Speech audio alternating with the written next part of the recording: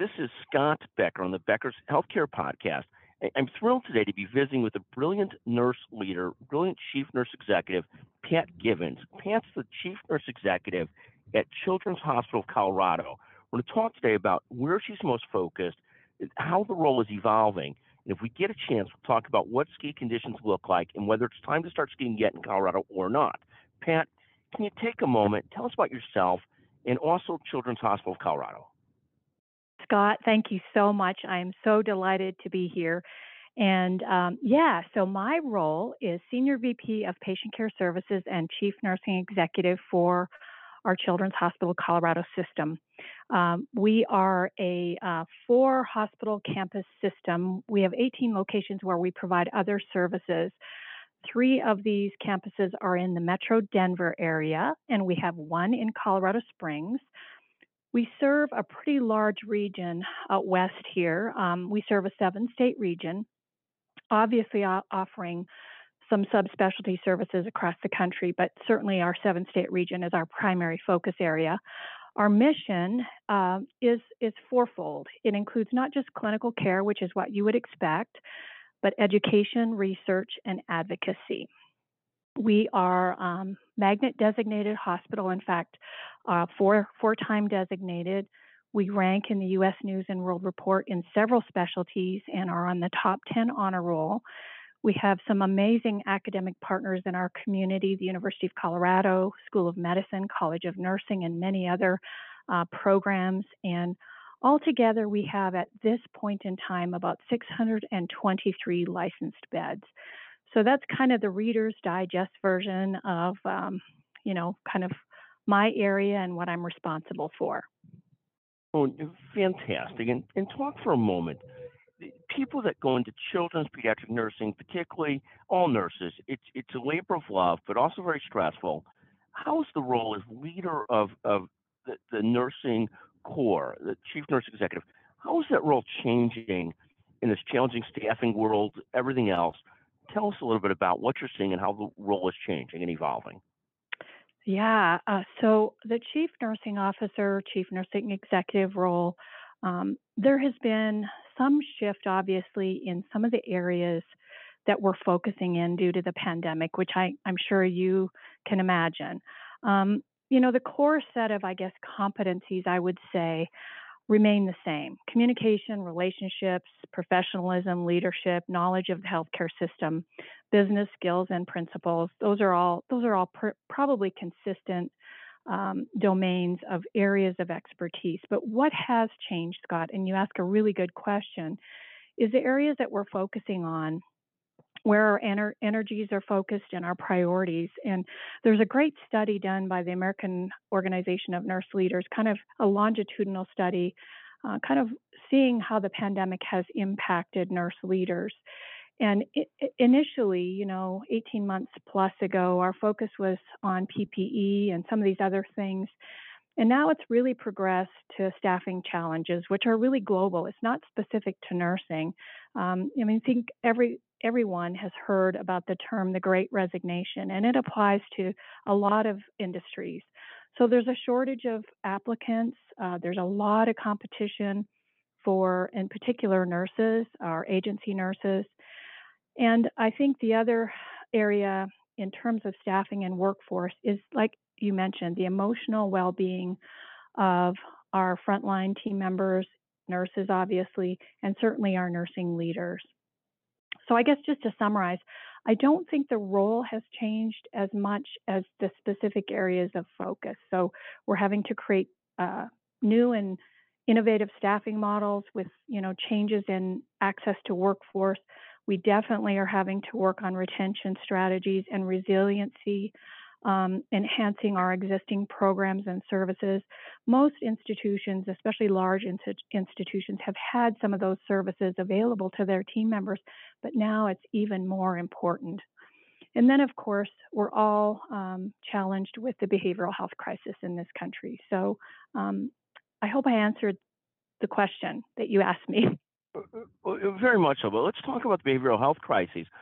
As a children's hospital, do you see that more acutely with kids having been in and out of schools and parents being so stressed, or do you see it really at every level with your nursing staff being very stressed, as well as your patients very stressed? I mean, all of us have behavioral health needs, and every single one of us has them, whether we want to admit it or not. And then it's a matter of how much we need them and how acutely we need them and so forth.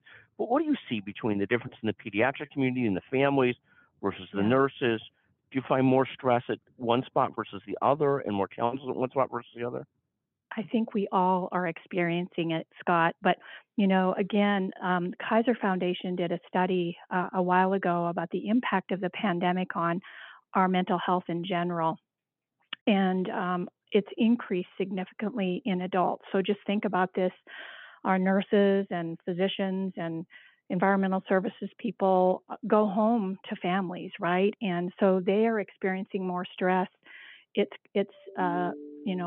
our children and other family members are being exposed to it. Obviously, closures of schools and opening and all of the things, the changes that we've all experienced have created a lot of stress for everyone. So I would say we're all being impacted by what has happened to us over the last 18 months to 2 years.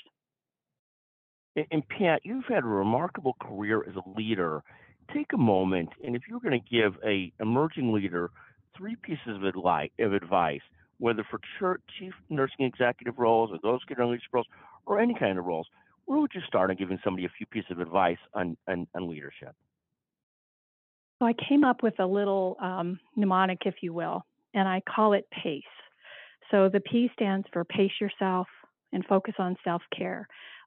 Just like when you get on an airplane and they tell you, make sure that if the pressure drops in the cabin, put oxygen on yourself and then, help whoever's around you.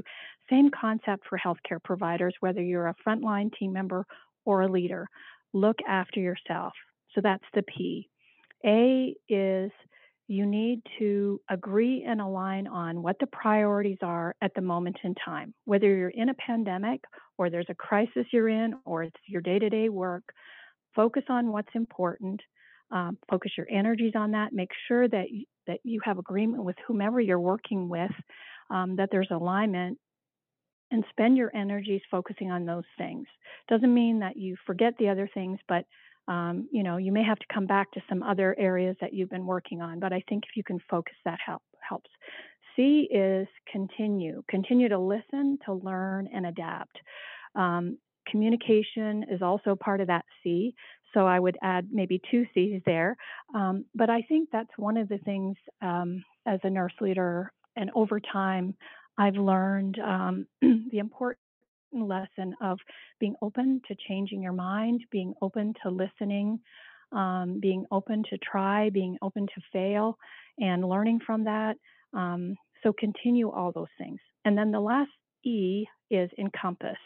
And what I mean by that is encompass or surround yourself with top talent, with colleagues that you can trust, and then let them do their jobs.